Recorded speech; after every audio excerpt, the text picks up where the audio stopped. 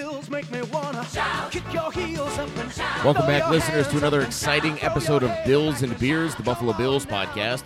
Here from the Bills backers of Chicago, Illinois, we are back on schedule, but the Bills offense is not. They just dropped one to the Oakland Raiders. It's ending as we speak. Playoff hopes now dangling by a thread. I'm Lars. Joining me tonight, the lovely Miss Cassie Hutton is with us. Why do I feel like we're in the same place we've been for the past 10 years? And the president of the Bills backers of Chicago, Sujit, is also here. I can't believe I shaved my legs for this. Find us on Facebook and on Twitter. Just search for Bills and Beers and search for Bills and Beers on iTunes. And subscribe if you haven't already.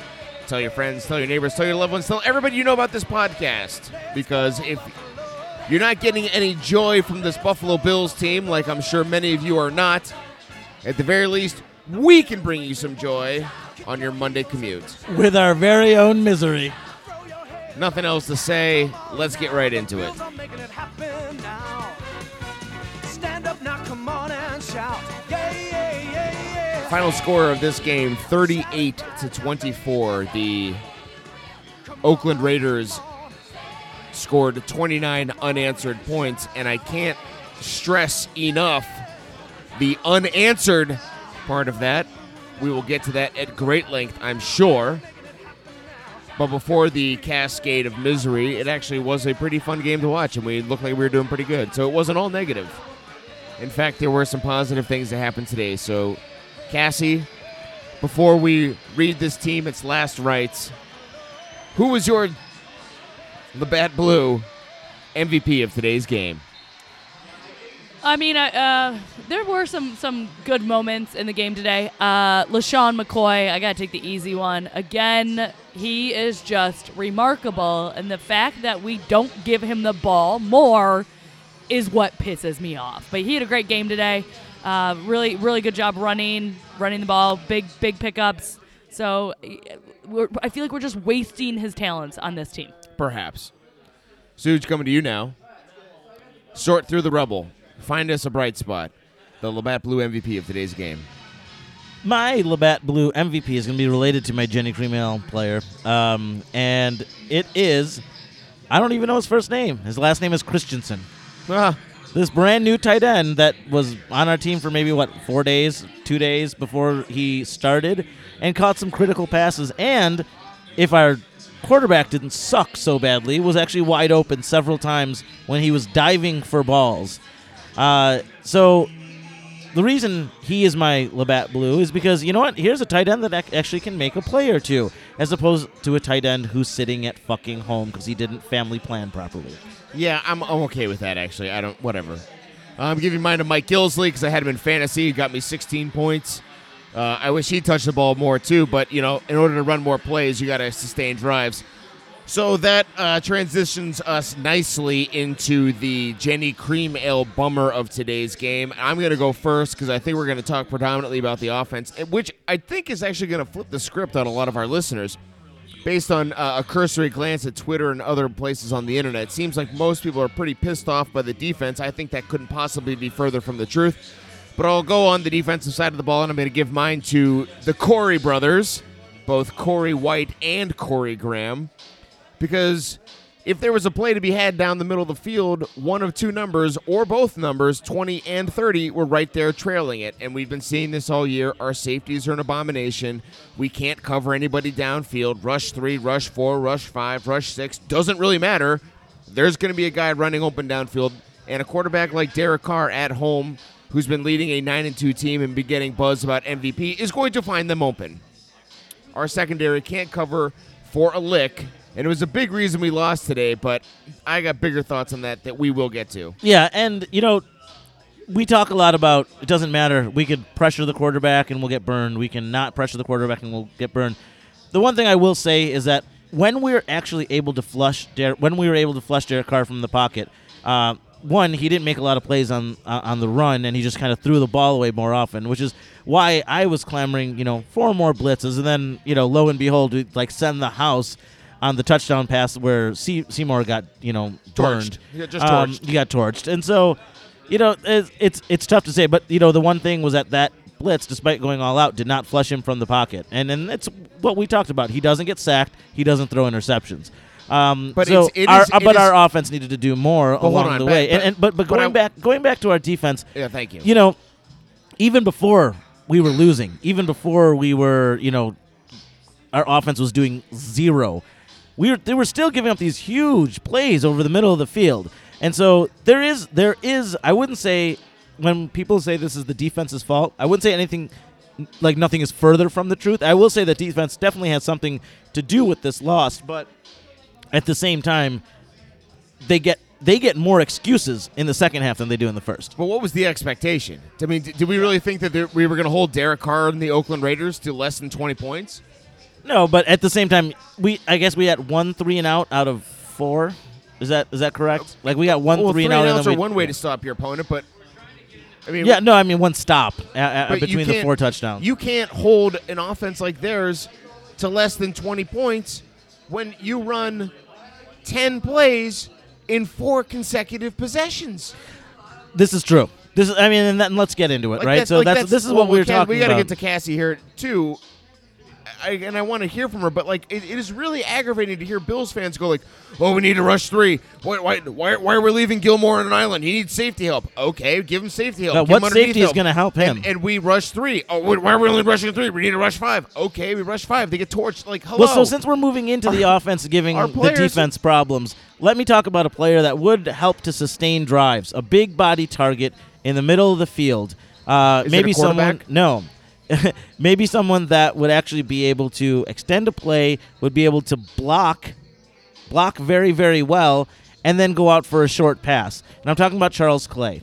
And we're going to get into this because I had a discussion with a friend of mine who works in the medical profession yesterday, and she disagreed with me. But this guy makes how many $1 million a year? A lot. He's making a lot of money. Several millions, right? This is your Jenny Creamale. This is my Jenny Creamale player, and it's Charles Clay. Because I think that we could have used him today. I think we could have used him blocking Khalil Mack, who did have 2 of the most game-changing plays. But was quiet until those plays. Was quiet until that time, but it doesn't matter. You don't need to make 17 plays as a defensive end. You need to make 2 that change the game.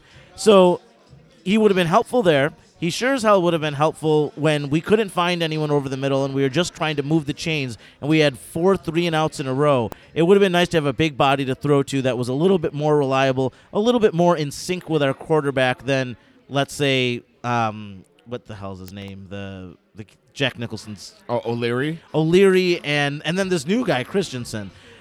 So I understand. It's the birth of his kid. Very, very important. But you're not a freaking baby anymore. You are a millionaire. You are making millions of dollars. Start family planning, okay? You could possibly think about having your kid in the off season. Okay, fine. You know what? You were trying to do that, and then it didn't work out, and your family got pregnant at another time. I know that there is a minimally increased risk. No one knows this more than I do, that there's a minimally increased risk for an induced birth. But people do it all the damn time. Business people do it. People do it all over the U.S., and it is exceedingly safe. That's like saying there's a small risk in riding the bus. People are still riding the damn bus. We need you for 48 hours of the entire year. There are 48 hours. 3 hours times 16 games. There are 48 hours for the entire year. That is the 48 hours that you cannot miss on your job.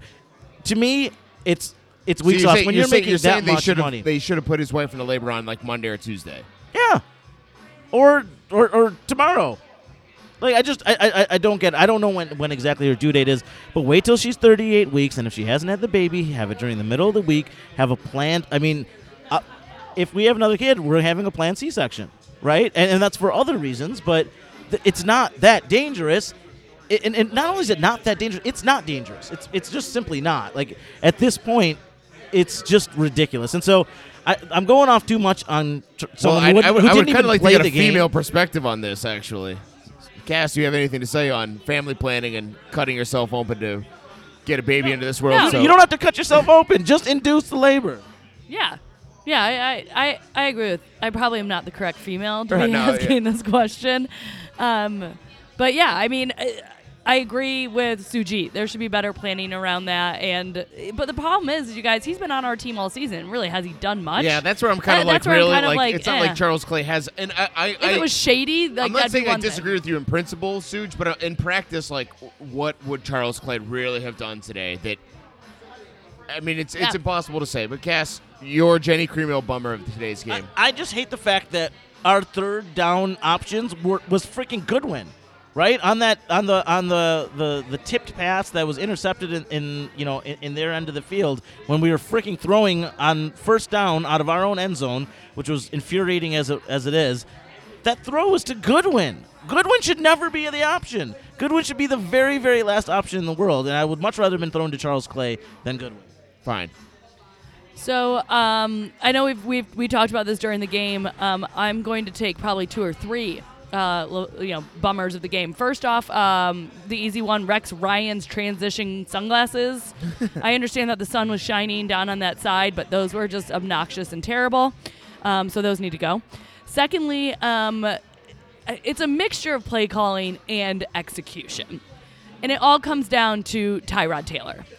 And whether the plays are not being called for him that are correct, 100% on him for execution. He did not execute today, especially in the third and fourth quarter. Not at all. But we even said this, as he's stepping back and just like he doesn't get rid of the ball at the right time. He doesn't scramble out of the pocket at the right time. He doesn't stay in the pocket at the right time. He doesn't make the easy pass when somebody's wide open. And then the other thing is, when he does have a little bit of time, why is it not before he throws? Why does he not know where Sammy Watkins is on the field at every single moment? And if there is a hint of a chance that he is wide open, throw the ball in that direction. Yep, missed the touchdown. Like completely, a couple touchdowns. I mean, there were a couple times where like Sammy's wide open. What Sammy's one-on-one.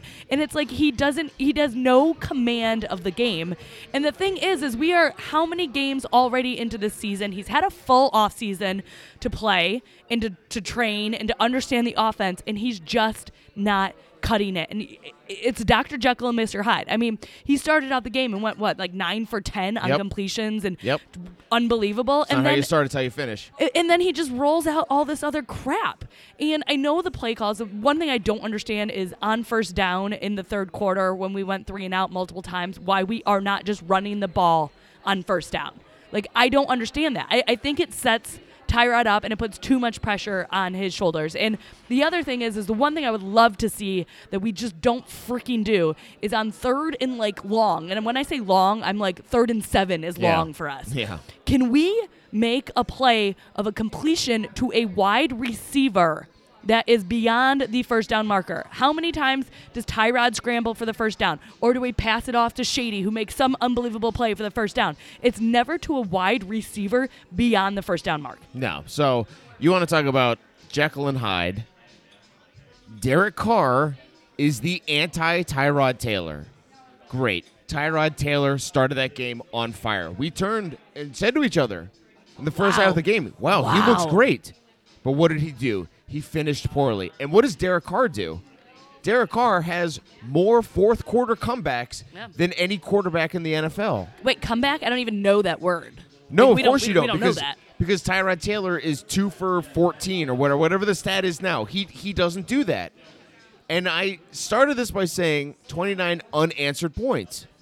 We were not going to hold the Raiders at home with home field advantage on the line to less than 25 points. We just weren't. We had to keep scoring points. And we couldn't. We stopped. And there should not be a listener out there that is pointing to the scoreboard and saying, our defense shouldn't give up 38 points. Because our defense played the entire second half. So they wouldn't have given up 38 points if our offense was actually on the field for maybe 6 minutes before we went into garbage time. Suge, how else can we say it? In the first six drives of the second half, the Bills ran on 5 of those drives. The Bills ran 12 plays, and each of those three and outs, the time of possession was less than 2 minutes, less than a minute and a half. Yeah, so you can't say, oh, the defense gave up 38 points. No, the defense was playing without a counterpart. The defense was playing against the high-powered offense and couldn't. Was just they were never asked off to the be- field for more than a minute and a half. Come on. But can we revert this back to what we talked about last week on the podcast? Was Tyrod Taylor, is he sufficient? Can he just do just enough? And I think we're now getting our answer. No, against a very good team but a bad defense, he still is not sufficient. But he here's can't just sufficient do, for what? Because here's the problem. We're careening towards 17 years of no playoffs. And when people say the offense is good, yeah, the offense is good compared to J.P. Lossman and Trent Edwards' abysmal offenses. The offense is not good. So is Tyrod Taylor good enough for what? To make the playoffs. To make eke the out playoffs. 10 wins and make the playoffs? Maybe he is. But guess what? We just went against a quarterback like we do twice a year in Tom Brady, who is going to threaten to win a Super Bowl. Yeah, but That's why NFL teams exist, to win a Super Bowl. And Tyrod Taylor is insufficient for doing so. I'm sorry. no, he is. You run for 200 yards a game. It doesn't matter when you're up against a quarterback who can put points on the board, and Tyrod Taylor cannot. 9-7 and just making the playoffs on a freaking wild card to say, oh, we made the playoffs is not good. No, but that's what Tyrod Taylor is sufficient for. Yeah, and specifically to your criteria. But that's what I'm saying. He's no longer sufficient because that is not the correct answer. And that shouldn't be the goal. And the biggest problem with Tyrod is that, we sit there and it's like, yes, when you run 200 yards, you should be winning the game.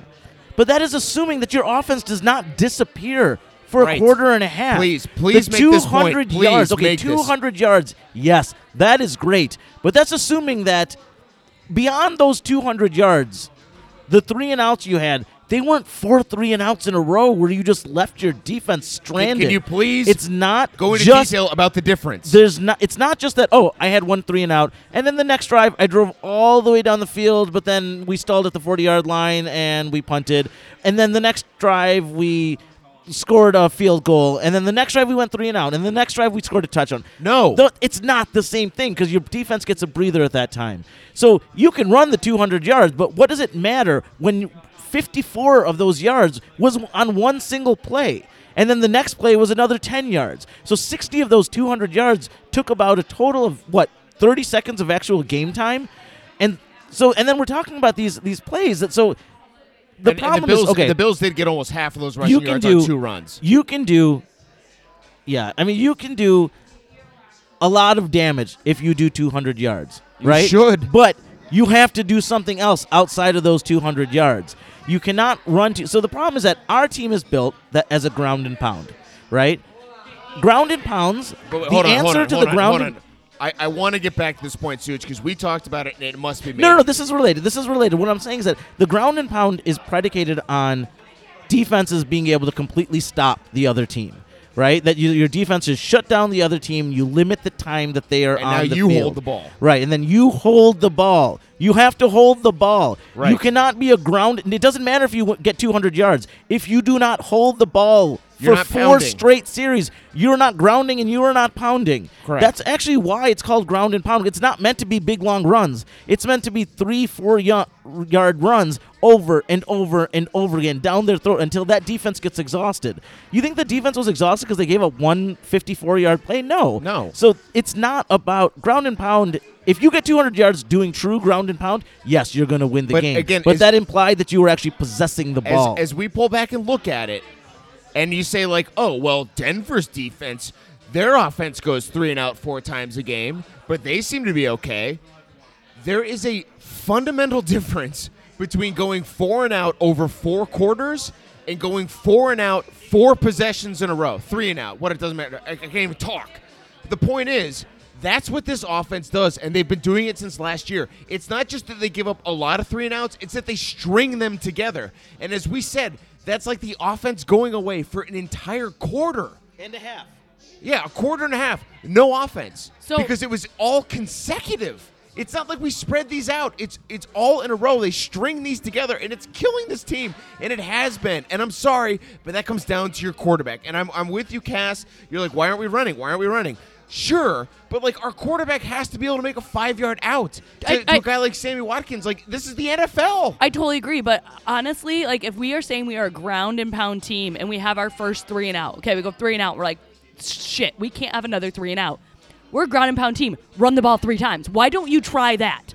If you are try something different rather than being like, oh, I'm gonna put Tyrod in shotgun and we're gonna drop back to pass twice. Just be like, all right, we're a ground and pound team. We have 3 and out. We don't need to do that again. All right, let's just run the ball 3 times. And if it doesn't work, then at least you can say, hey, we tried the ground and pound. We tried what we are good at. But they don't do that. And again, I don't disagree with you in principle, Cass, but in practice, you got to at least show that your quarterback is capable of doing things that the other 31 quarterbacks do. And I'm sorry, rushing for 200 yards is great, but we have now been 2 years in a row 32nd, 31st in pass completions, pass attempts, and passing yards. And what happened today? So great, we run the ball for 200 yards and score 24 points. Derek Carr throws the ball all over the field. They score 38 points and win the game. Derek Carr comes back and gets fourth quarter comebacks. Derek Carr is leading a team that's 10-2, which this team hasn't sniffed in over 20 years. Yeah, so we have our answer. Tyrod Taylor is not in a Buffalo Bills uniform next year. Well, yeah, Jesus. Yeah, and it just makes you That's wonder that's then terrifying. what. Like, yeah, because the question is not if not him, and I don't disagree with you, but now I'm pulling back and wondering, like, well, then maybe you don't ground and pound. Maybe this comes back to Rex Ryan, and maybe it comes back to a philosophy. But this team should be good enough, and honestly, they only need adequate play from the quarterback to be able to execute it, because they have the talent on the offensive line and at the running back position to effectively ground and pound teams and win games that way. It can be done. Yes, we saw it. That's what Ben Roethlisberger's rookie That's what season the Seahawks was. do. That's what yeah, absolutely. I mean, you just need people that, when given the opportunity, actually complete the pass. When Sammy Watkins is wide open on, that towards, what was it? I don't know. It was like towards the end of the game, and we were struggling, and Sammy Watkins is wide open, going to the end zone. Wide open. And Would've walked Tyrod just completely misses him. You can't be that person. If you are going to be the ground and pound quarterback, then when given that opportunity, you have to make it. And that's what You're only asked to throw the ball less than 30 times a game. You have to make it. And Sammy Watkins is such a good player on the outside that if you're a ground and pound offense, Sammy Watkins is that haymaker to the chin. He's the player who, like, all of a sudden, okay, we got 11 in the box, bam, touchdown. Nothing you can do about it. But you got to have a quarterback to execute. So I'm really confused, you guys, because I said we all agree Tyrod Taylor cannot execute. So why are we keeping him on the team? Because I don't know who else is out there. Because that's just for whatever reason, Cass, finding a competent quarterback for the NFL seems like a fool's errand, and we haven't been able to do it for 17 years. Yeah, but we need to cut. You need to cut your losses at some point. I don't disagree. You gotta.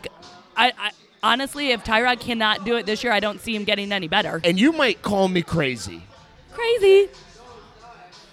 But Cardale Jones, goddammit, in his first ever professional outing, preseason game number 1, granted against third and fourth string scrubs and a bunch of guys who aren't in the league anymore, led the team on a fourth quarter comeback to win the game. And that's what he did in college. And I know Jam and Jeff Day will agree with me on this. There are quarterbacks out there that just do that. Yeah. We just played against one. There are quarterbacks out there that don't do it. And we've got one starting for us right now and has been for the last 30 games. I think that Cardale Jones, beyond having a freaking rocket of an arm, is going to be a bit of a Kyle Orton and a bit of a Ryan Fitzpatrick in the beginning. Would you give up 2 or 3 picks a game for a guy that, like, right? No, this is what I'm saying. So I don't know that that's not the right answer. I just think that what we should expect is that there are going to be some throws that are just like way the hell off, right? Yeah. And there are going to be some throws that are like lightning bolts. You're like, wow, where did that come from? Look how good he is. But then there's going to be a little bit of fire and attitude to him. Absolutely. That's what everybody said about him in the preseason was that he was screaming at Greg Roman. I want to run the plays that I want to run. And he brought the team back, hit a guy in a slant pass, which Tyrod Taylor can't do, to win the game. He was his first professional outing. He was screaming at Greg Roman, I want to run the plays that I want to run. And that's a quarterback that I want on my team. Not Tyrod, like, sitting over there being like, oh, I suck on the bench by himself. Hit us up. Use the hashtag BNBSM if you disagree, because I think a lot of people out there are of the Fire Rex mentality, this defense sucks mentality. I'm sorry, but we do not have an offense worthy of keeping pace of the offenses that are going to challenge for a Super Bowl. This is not a ground and pound offense. Wake up, everybody. This is not a ground and pound offense. A ground and pound offense never goes 3 and out, or rarely goes 3 and out. They ground and they pound, and they may not make a touchdown every time they have the ball, but they take 5 minutes off the clock. And pin the defense, or pin the offense. That's right. And that's the other thing, too, we haven't talked about. Colton Schmidt was awful today. Terrible. I think I can't believe none of us mentioned him. Well, I mean... And I don't care if you don't like my pick of Dan Marino, okay? I don't care. I like him. Yes, he is a good quarterback. That's all. All right, let's get out of here. Let's get one of our far-flung correspondents on the line, see what they have to say.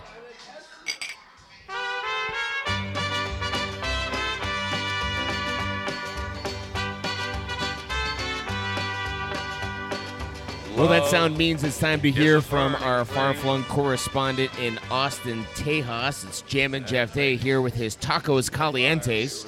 It's tacos caliente. Arriba! I want some taquitos. And Tacos Calientes, as always, is brought to you by Pocky Chip, purveyors of the hottest chip on the planet. If you haven't already, take the hashtag #OneChip Challenge. So hot. And as we all know, Tacos Calientes is Tex-Mex for hot takes.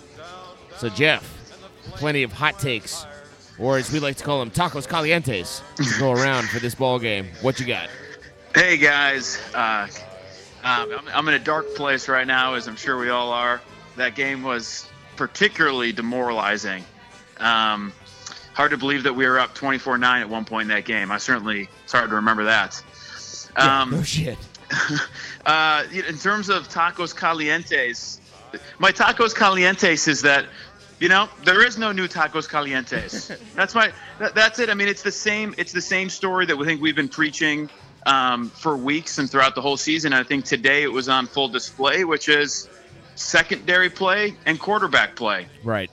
And, I was asking myself the question just a few minutes ago, did Tyrod Taylor throw one good pass? Wow. The entire, and by that I mean like a pass, that wasn't just like an 8-yard curl route, to somebody outside the lines. And I couldn't actually recall a single pass that was like a difficult pass completed. Maybe there was one. Certainly not one in the second half. Certainly not one in the second half. And but, even the ones in the first half, the receiver was standing still. He'd sling it out there, but the receiver was standing still. He wasn't hitting anybody in stride. No. It's just, we've talked about it repeatedly, and it's just we're sort of beating the same horse here. If we get into a position in a game in which we rely on Tyrod to have to win us the game, on his own, we're going to be in trouble. So, but Jeff, here's what we've been talking about, though. Yeah. In the NFL in 2016, when you're facing a quarterback like Derek Carr, isn't the game just like invariably going to fall in our quarterback's lap? Yes. I think that's right. I mean, the Raiders have an explosive offense, which we saw on display here at times. And the defense played very well in the first half, and then the secondary was exposed in the second half. But I think you're right, which is that when you're playing a team like Carr and the Raiders, we need Tyrod to some degree match. The level of play in order to have a chance. Just in order. I mean, I actually thought those. I almost, I watched the last minute and a half of the game on mute because I just couldn't take it anymore. But I thought we didn't even watch the last minute and a half. So here's the play that I thought there was a play. It was the second last play of the entire game. We're down 2 touchdowns. There's 20 seconds on the clock.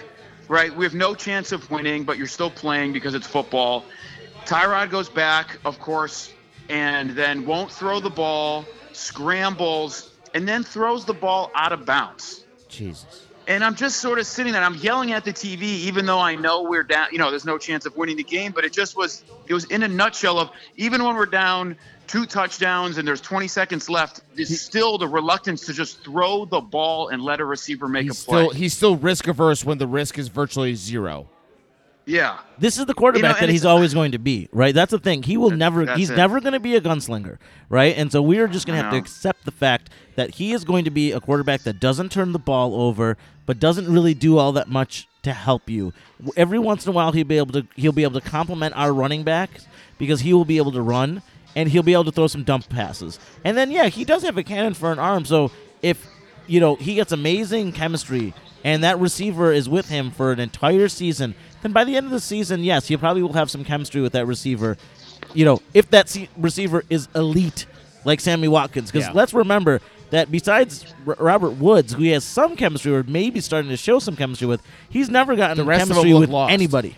He's never gotten chemistry with Charles Clay. He's never gotten chemistry with Marquise Goodwin. Marquise Goodwin? It's obvious what you're doing. It's either a go route or a comeback route. So you have to be able to do that. Like you should. It's not like Marquise Goodwin is running 18 different routes that. But that can we you have to imagine play. Marquise Goodwin with Drew Brees throwing him the ball? What about Chris Hogan? Chris Hogan. With Tom, I was gonna Tom say Brady Chris Hogan, right? Yeah. But here, Jeff, I have one thing to say because you're saying it's like that last play, was the one. I don't think it's necessarily Tyrod Taylor doing. I think he has bad decision making because when there was like 6 minutes left to go in the game, we're all like, "Come on, hurry up!" And he's like throwing like a 2-yard pass to a tight end that's laying out for it, and at that moment, I'm like, just throw the ball out of bounds. An incomplete pass is much better than a 2-yard gain to a tight end who's laying out to make an unbelievable catch. And we haven't even talked they were snapping the ball with 15 seconds on the play clock. This entire team lacks football situational awareness. Okay, well, the end how of the first many half, times? we haven't even talked about the end of the first how half. many times have we let a delay of game take us?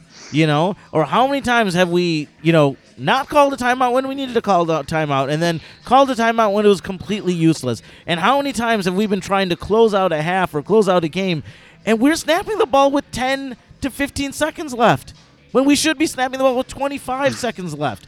Like, it just, the awareness on this team, maybe they're trying to, figure out what their matchups are or whatever. It doesn't matter. You run a ground and pound offense, you should be able to run up to that line and snap the ball. Just like, remember last year or 2 years ago, I think it was when Kyle Orton was still here, when we were out of position. It was Rex's first year, when we were out of position. No, it wasn't. And it was because that's why we were talking about our lack of communication on offense. And they snapped the ball. I can't remember exactly who we were playing, but Orton never played for Rex though. That's no. That's what it wasn't. It wasn't with Orton. It was with Rex. And we were talking about the fact that there was a team that snapped the ball on us before we were in position, and then and they had a touchdown. Because we weren't in position, and that's when everyone was complaining about communication.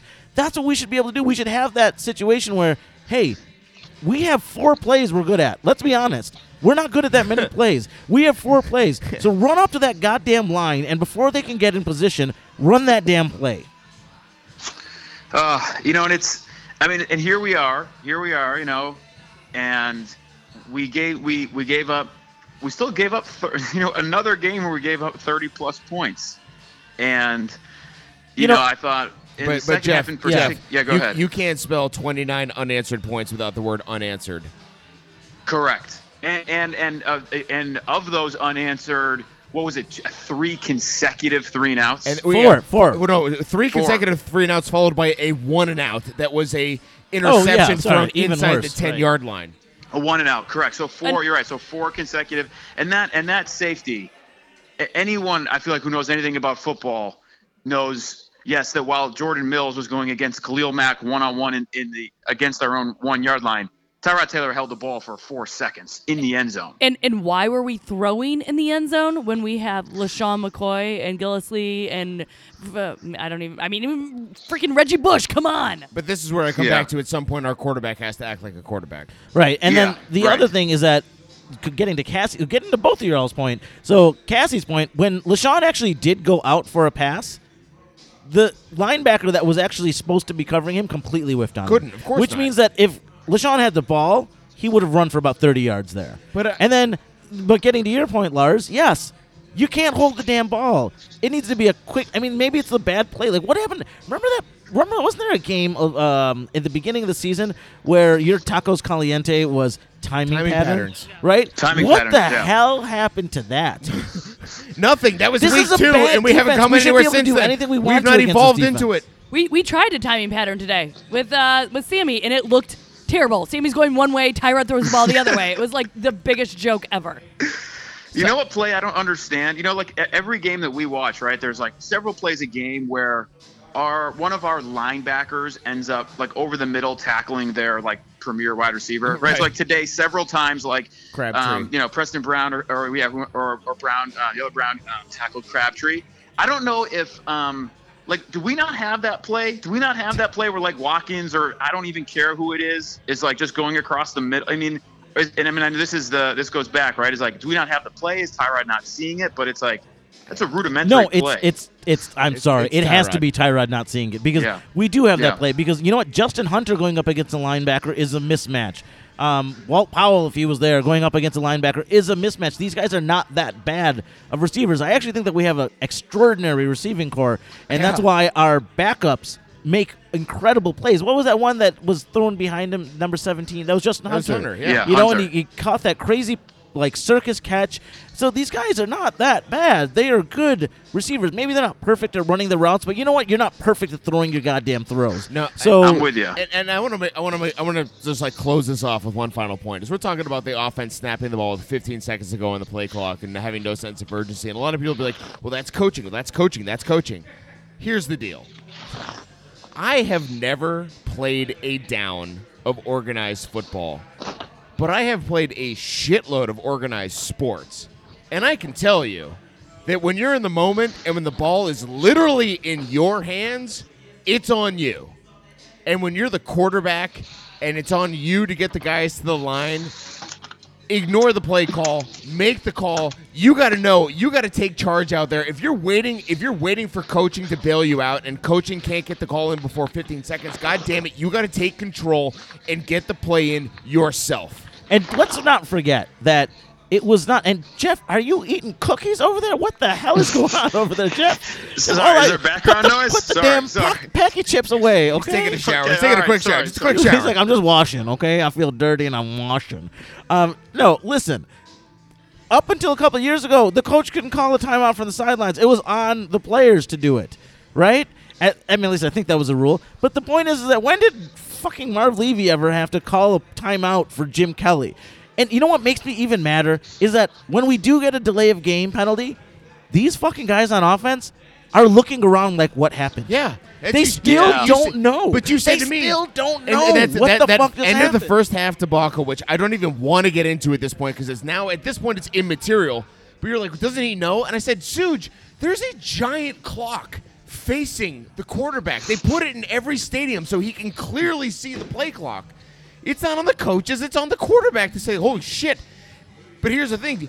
Tyrod Taylor's Johnny on the spot and reading that play clock when it's ticking down in the first possession of a second half all the time. But when we got 3 timeouts to end the first half, apparently he doesn't look at it. I do think, though, part of this is also the not having Eric Wood, because I do think I recall thinking that the center is the person on the offense that's supposed to be in charge of those types of things. But you're the quarterback. I want a quarterback who knows everything that's going on. Absolutely. Jesus. Listen, Yeah. we're not asking him to do the world. He should be able to look at the damn play clock that's in front of his face. Jeff, what you drinking down there in Austin today? Cardell Jones, 2017. There was only Coca-Cola being drank during today's game. Southern. I can't even do it. If I start drinking during these games right now, it's going to be bad. It's going to be ugly. So I have this combination of frustration, of sadness, of I watched Concussion last night, the movie Concussion. So I've had 24 consecutive hours of asking myself, why do I watch this sport? So I'm in a strange place right now. Jeff, you know what I just succumbed to a couple of weeks ago was that doing the things that I've done professionally and kind of seeing the things that I've seen and kind of understanding the world the way I've come to understand it, the one thing that I just can't let myself think critically about is NFL football and specifically the Buffalo Bills. I need one thing in this world that I just enjoy at face value and I don't ask any questions about. I don't try to think beneath the surface or try to figure out what's really going on.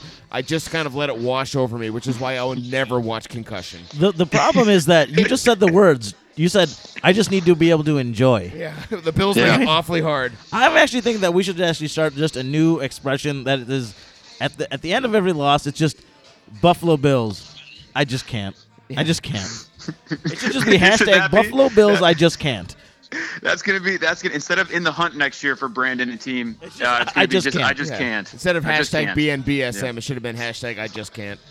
All right, Jammer. Well, it's great talking to you. We'll see you soon, and we'll talk to you next week. Hopefully next week you have some beers to report in on, but until then, go Bills. Go Bills, guys. Take care.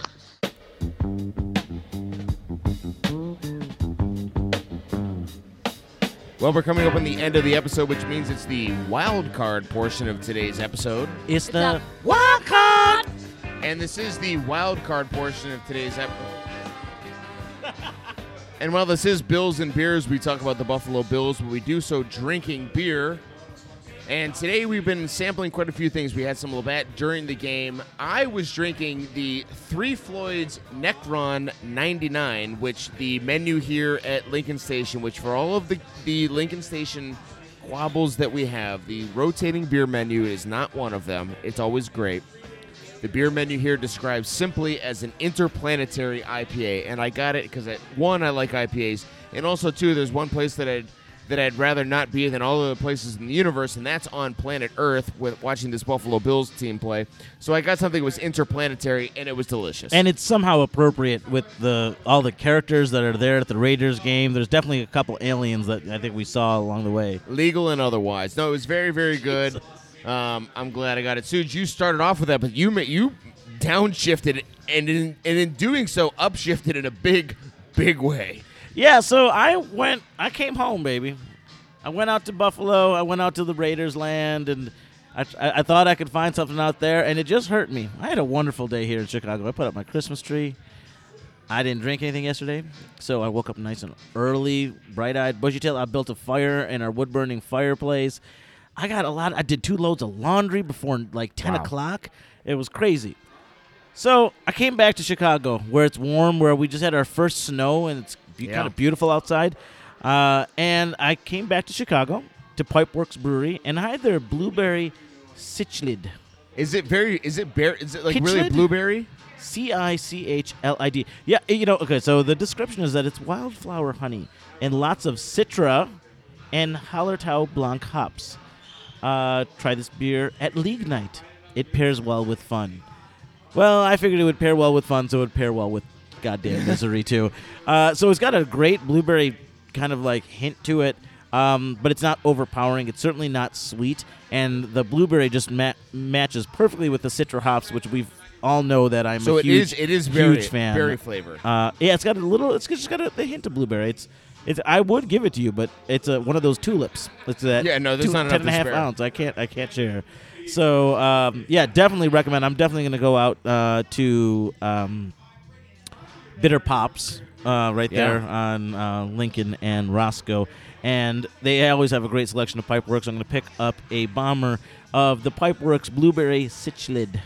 I have no idea how that's how you say it, but and big ups to a couple of our social media listeners. 2 people have actually won Social Media Listener of the Week. Have tweeted us this week with some selections, some local selections to Buffalo that I'd love to get on here. El Jota J, who I believe we sent a T-shirt to, suggested we try the Frosty IPA from Hamburg Brewing, and then the Philster, Phil Brady, tweeted us and said that we ought to look into 12 Gates, which is a brewery in Williamsville, New York. Nothing we can get out here or nothing we've seen out here, but love it. I love that the beer talk is becoming a big part of the show, and that I think a lot of our listeners really appreciate it. So if there's something out there you like and want to make it known, let us know. Use that hashtag BNBSM. And we do have a Social Media Listener of the Week, but Cass first, what are you drinking tonight, girl? So I took a recommendation from Suj because usually he knows his stuff, and my palate is probably not as sophisticated as his. So I tried the Pollyanna, but the Eleanor and Vanilla Beans is what it's called. Kind of a lame name. You were Pollyanna through most of our winning streak. I was, and I was hoping this would be something delicious. And I do like a porter. No? I was not a fan. It was just a little robust for me. But if you like a stronger porter, something that's got a little bit more flavor and kick to it, that would be a good one to try. And then I went back to the Schäffle. Why can you guys not We never pronounce it right. Schlafly? It's been the beer of the month like 4 times at the station. Schläffle. Schäffle. the Noble Lager, although it is out of St. Louis, Missouri, so kind of a shit place. So that's what I love about this segment is that we don't advocate for beers that we don't like. So it's not that we're a homer for literally everything that touches our palate. If we don't like it, we will let you know. That being said, you did like the Schlafly. Oh, love. It's so good. It's so crisp and clean. Okay, so and since we're talking about beers, we also have to give a shout out to the person that was bringing our beers today. Yes. We'd like to give a shout out to Kelly here at Lincoln Station. You Kelly's the best. were a bright ray of sunshine in our otherwise drab waitressing experience here at Lincoln All Station. But Kelly is a huge Bills fan. Normally, she's not actually waiting tables. Is during she a listener? The She Bills. should be after this week. We hope that she is. She's usually not waiting tables during the Bills game. She's usually sitting down and watching the Bills games and throwing them back. So it was both sad and wonderful to have Kelly as our waitress today. And someone tried to play Kelly today. That didn't Someone work. tried to act crazy, Puke get all over drunk, the puke hall. all over the hallway, then end up in the back room in the bathroom where Lars heard him saying, "That wasn't good. No, That wasn't he good. was struggling. That wasn't good." And then this mofro, after he got tossed because you can't have alcohol Yeah, you gotta after go. you threw up all over You the gotta bar, go. decided that he was going to leave Kelly a $5 tip on On an a $97 $97 bill. Boy, it was the wrong That was- day. that was a bad Not choice. today. Not here. And not with R. Kelly.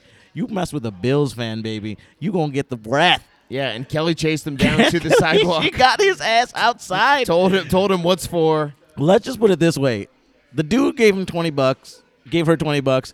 His Apologized. friend gave her $20, and the dude actually admitted that he is a worthless human being. Okay, so I'm just gonna say, don't cross a Bills fan. That's why No. nobody messes with Cassie. Okay, That's right.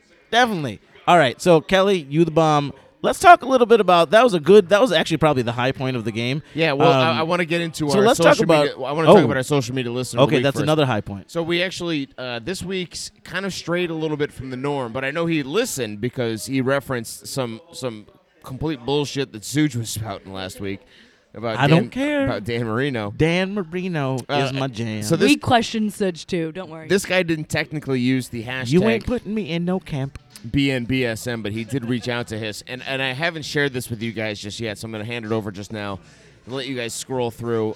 This week's listener of the week is Kevin Lindemer.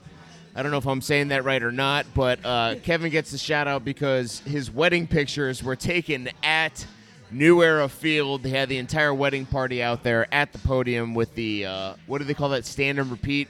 Cass, what's the technical term for that? Step and repeat. Step and repeat. Behind them, totally epic. Kevin, if you're listening, send us your address. Just use that same message thread to get it offline, and we'll send you a Bills Backers of Chicago t-shirt. And at the end of the season, I'm going to do a call out to all of the people who have received t-shirts. Our boy in Wales, it's on his way.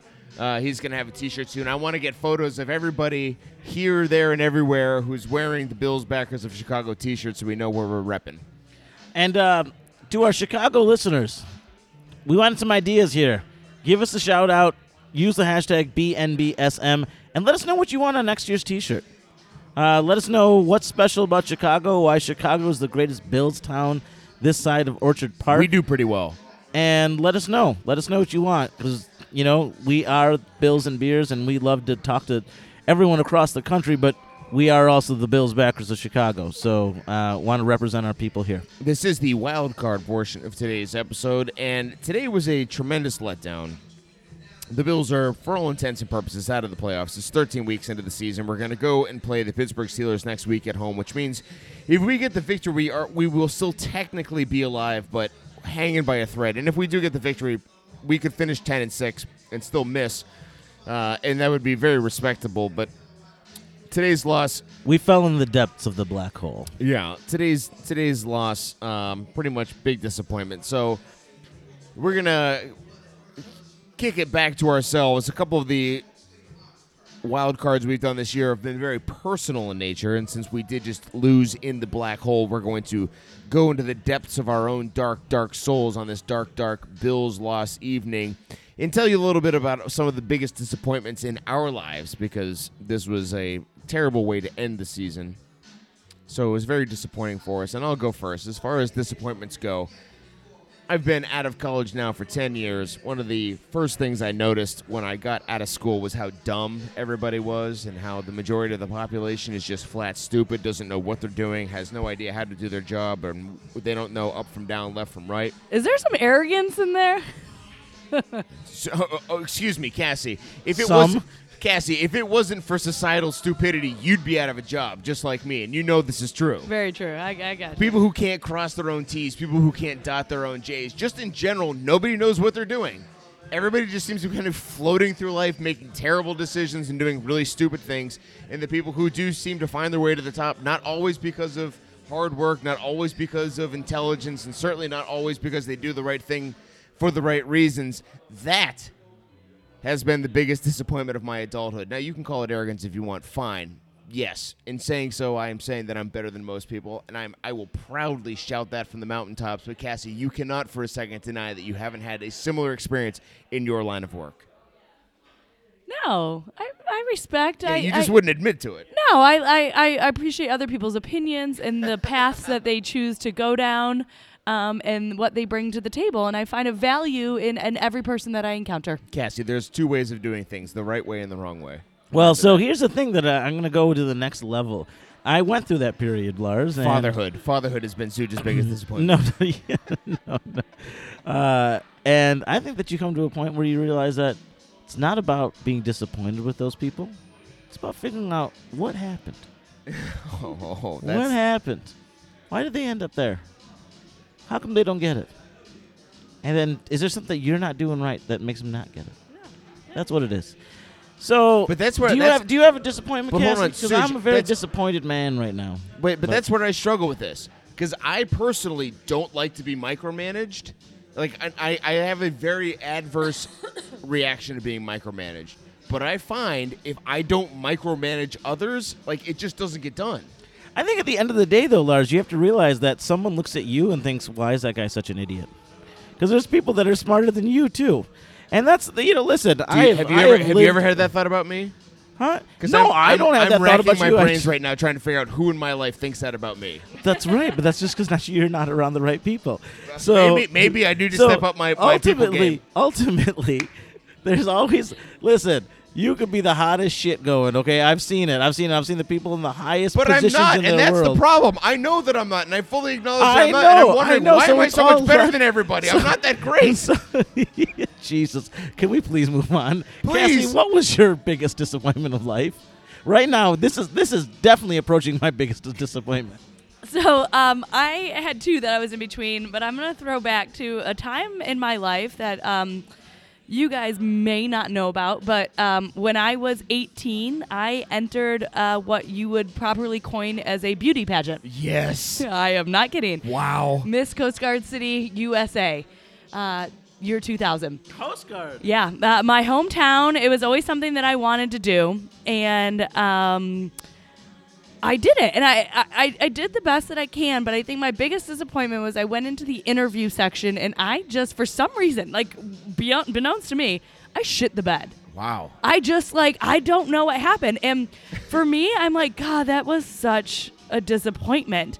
But the thing is coming out of there, I also think that everything happens for a reason, and I didn't win, I didn't place. Yeah, it was fine. I had a good time. It was fun. But part of that happening was I then decided to walk on and play soccer at DePaul. Yeah, because of that. And let me just, Cass, I've known you for 10 years. Beauty pageants, probably not for you. No, not because you don't fit the beauty portion. Are you of it. kidding me? The entire Rockpile report is searching for Coast Guard pageant. Yeah. 2000. 2000. Oh, let's hope they were on the internet then. No, let's say you could absolutely hack it in the looks department. But in the everything else department, you were just not a beauty pageant chick. No. I mean, guys, I honestly got up on stage and walked around in a bathing suit for people to judge me. Oh, now the Rockpile report going crazy. But here's the thing. All the girls were in these flashy neon two-pieces or tankinis. And I was you were wearing a one-piece? And I was like, oh, here's my very tasteful one-piece Calvin Klein charcoal gray. Very sophisticated. look, and that's because that's the thing. There's not really many disappointments because I do what I want to do, and I am who I am, and that's what it is. And I think everything happens for a reason, so I don't have that many disappointments to recollect them. Good for you. So I'm bringing it back to the Buffalo Bills. Oh, please don't. And I'm going to talk about my biggest disappointment because I'll be honest with you.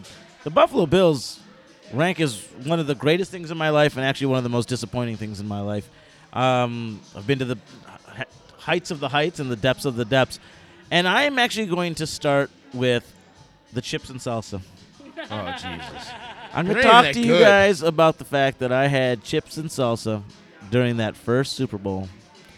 And ever since then, the superstition has had us. It's had me, at least.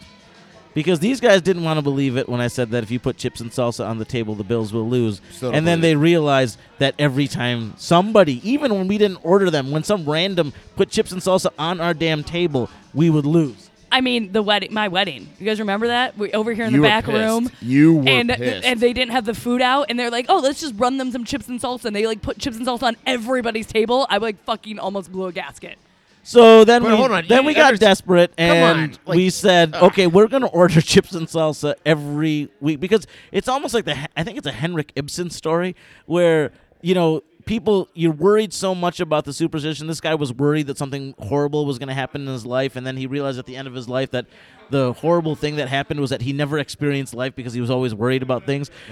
Maybe that the streak that was going on, the 17-year horrible streak, was what was actually the horrible thing. So banning chips and salsa was the wrong idea. So we thought we would bring back chips and salsa. I am so happy to hear you say this. We brought back chips and salsa, and the same shit happened. We went 9-7 and didn't make the playoffs. It wasn't ever the chips and salsa's fault? Yeah, it was. It was. There's no question. So then we were like, well, F it. Let's skip it all, and let's order wings. It's really hard to eat a whole goddamn thing of wings before the game. Okay? Excuse you. I ordered wings today, and but it was not before the game. When we finished those wings, it was 24-9. That's and there were no longer wings on the table. And I will say the defense failed, apart. and I do always tell you that second half wings are defense wings, right? So anyways, what I'm saying is that here, the superstition has taken my life, and I no longer have control of it, and I don't know what to do anymore. So I'm happy now because all superstition has fallen out of the window, but I'm still superstitious as hell. I still there's a Buffalo Bills helmet that's on my mantle, and I have to turn it at exactly 45 degrees. And today when we were putting up the decorations, it got moved, and I freaked out, and I tried to put it back at 45 degrees, and I wasn't sure if it was exactly where it was because we had just won last week, and I'm pretty sure that's why we lost. So this is the type of shit that y'all are making people do. Stop it! Suj, all you have to do is look to Allah for answers, and I'm sure he... I'm not a Muslim. Please don't put me in the camp. They ain't got no Wi-Fi, please. Talk to Cassie. This is out of my hands. So can we just recap this? Sush's was chips and salsa. Mine was a beauty pageant, and Lars was all of humanity. Everybody, it was literally everybody but me. Bills and Beers, just search for us on Facebook, on Twitter, and use that hashtag BNBSM, or just shoot us a note letting us know that you listen to the podcast and in some way, shape, or form indicating that you have. Can it also be Buffalo Bills, I just can't? Yeah, or hashtag I just can't. We will be back. We're back on schedule now for the first time since October 30th, which is kind of insane, but it's slim pickings down here for the rest of the season. Suj, I know you're not going to be around next weekend, so we'll have to figure something out. But on behalf of the not able to answer his phone, Bill Belcher, and let's note to the listeners that we did call that mother effer back twice. Again. And to the long lost but never forgotten Jammin' Jeff Day down in Austin, Texas, the lovely Miss Cassie Hutton, and the president of the Bills Backers of Chicago, Sujit. I'm Lars. Go Bills. Let's go Buffalo. The Bills make me wanna